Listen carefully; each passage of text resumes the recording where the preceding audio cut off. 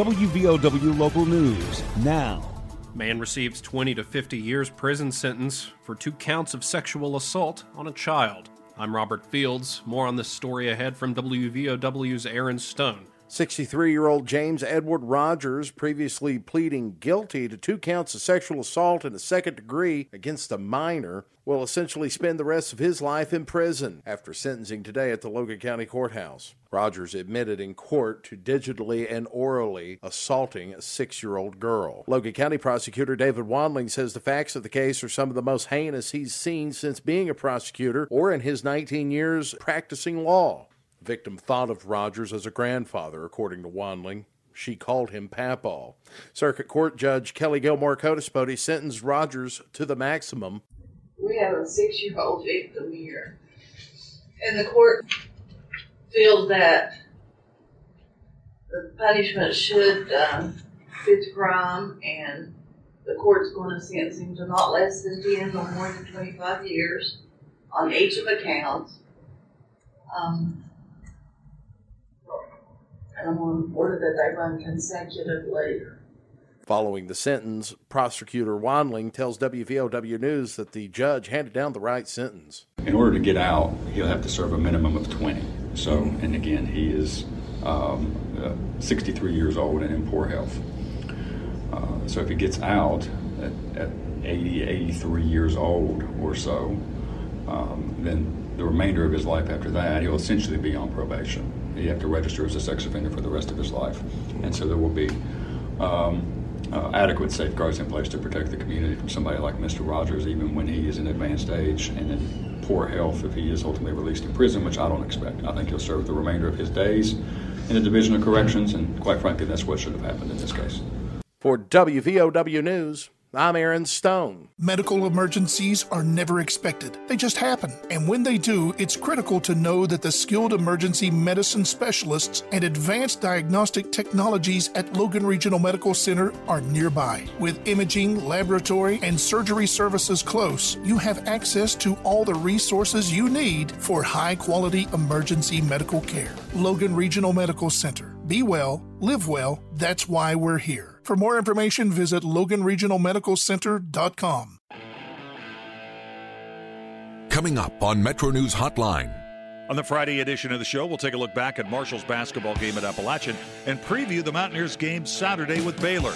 Pat Strader will be here with Beer Friday. Brad Howe from Sportsline joins me at 5. Plus your calls, texts, tweets, in or out, and our question of the day. Metro News Hotline with Dave Weekley. Weekday afternoons from 3 till 6 at WVMetroNews.com and on this Metro News station.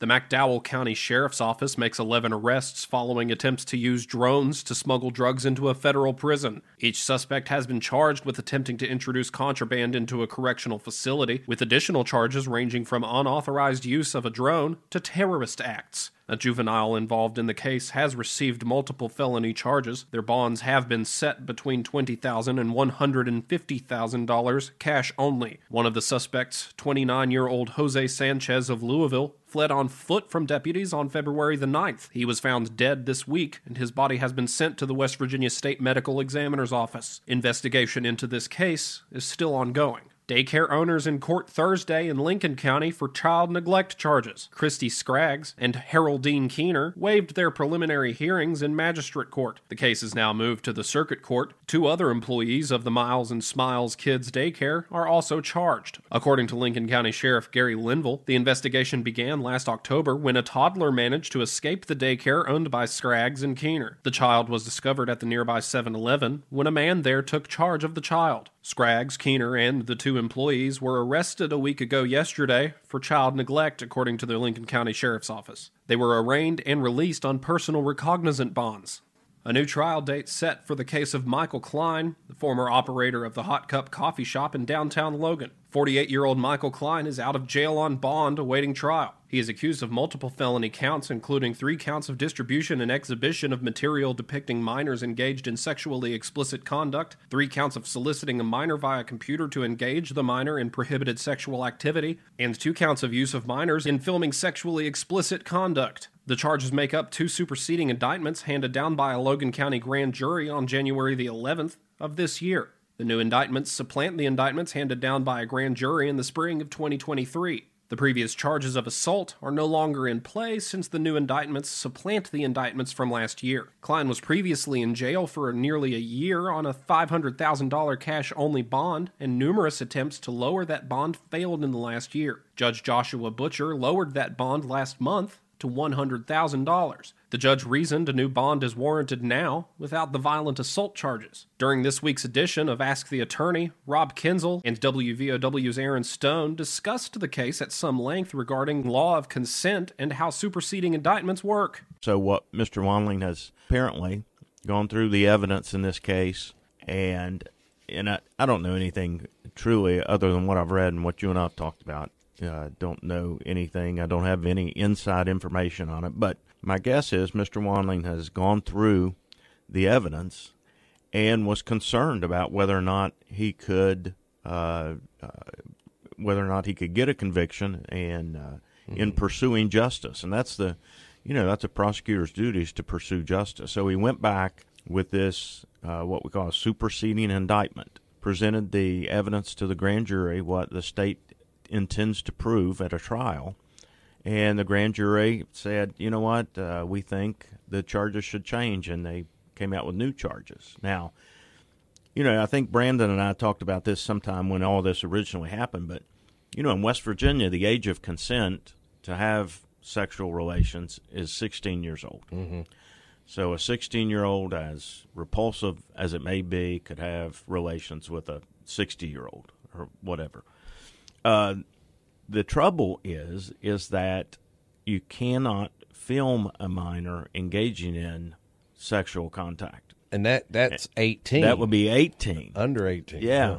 So, you could... And these go specifically, when it says 18, they mean day of birth. That's right. That is the day that is legally obtainable. Exactly. So what happens is, somebody could be having relations with a 16-year-old, 16, 17, up to 18, but, they couldn't be filming any of this.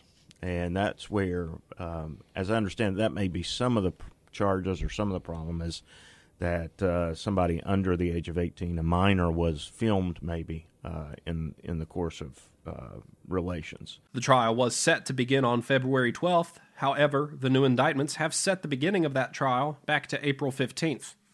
Controversy abounds in the West Virginia House of Delegates as they consider resolutions on the topic of euthanasia. One resolution, authored by Republican delegate Pat McGeehan of Hancock County, rejects the idea of euthanasia as an option for the ill and the elderly in the Mountain State. McGeehan says it's time to make the right choice.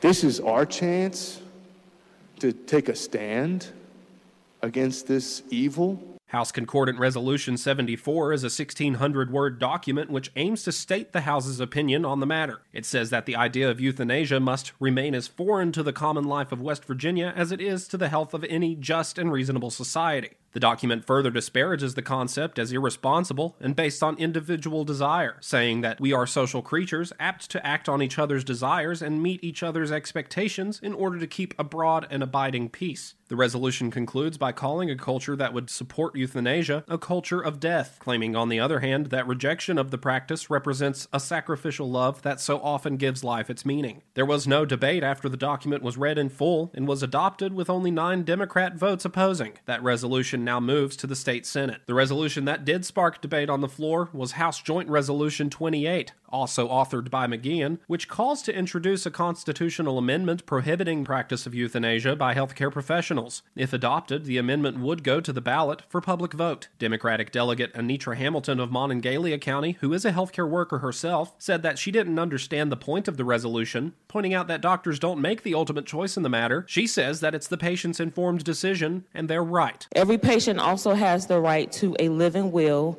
and advance directives, meaning that as long as they are mentally able, they are capable, they make the choice. They have the right to make the choice on the direction of their care. The resolution received overwhelming support from Republican delegates, several of whom took to the floor with personal stories dealing with suicide and sentiments regarding the precious nature of life. The same 9 Democrats opposed the joint resolution, and it goes to the state Senate with 88 votes in favor.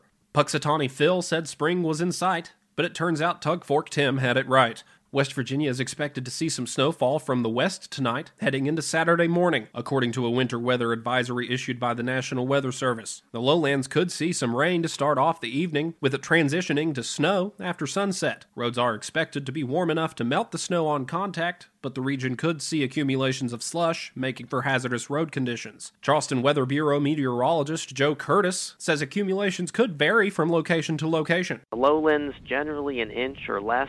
That could change, but right now we're looking at about an inch or less in the lowlands, and in the mountains, about 2 to 5 inches. Mild temperatures and sunshine are expected to return as we head into next week. Get local news on demand at WVOWradio.com or on your smart device with the WVOW mobile app. Here's the Coalfields forecast from the Storm Tracker 13 Weather Center. I'm Storm Tracker 13 meteorologist Chris Knoll, and while we were dry for the morning hours, big changes are going to move in for this afternoon and evening over the Coalfields of West Virginia. We'll see some rain chances move in once we start getting into the end of the afternoon hours, and that rain will transition into snow overnight tonight. Not expect to see much of that snow stick to the ground, but you could see around 1 to 2 inches of snow in the grass. But roads themselves actually looking to be more slushy, with road temperatures expected to stay above freezing. Listen throughout the day or click on tristateupdate.com for more weather information from the Storm Tracker 13 Weather Center. Hi, Dave Wilson filling in for Hoppy Kercheval this week on Metro News Talkline on Thursday's show. Mercer County Delegate Doug Smith joined us. He's sponsoring a bill to allow teachers to carry concealed weapons in the classroom. Just up front, this is a voluntary program, so there's nobody required to do it. It's a teacher that wants to volunteer for the program. On Friday, it is steam release at 11:33. Join me for Metro News Talkline at 10:06 on this Metro News radio station. We'll talk to you then.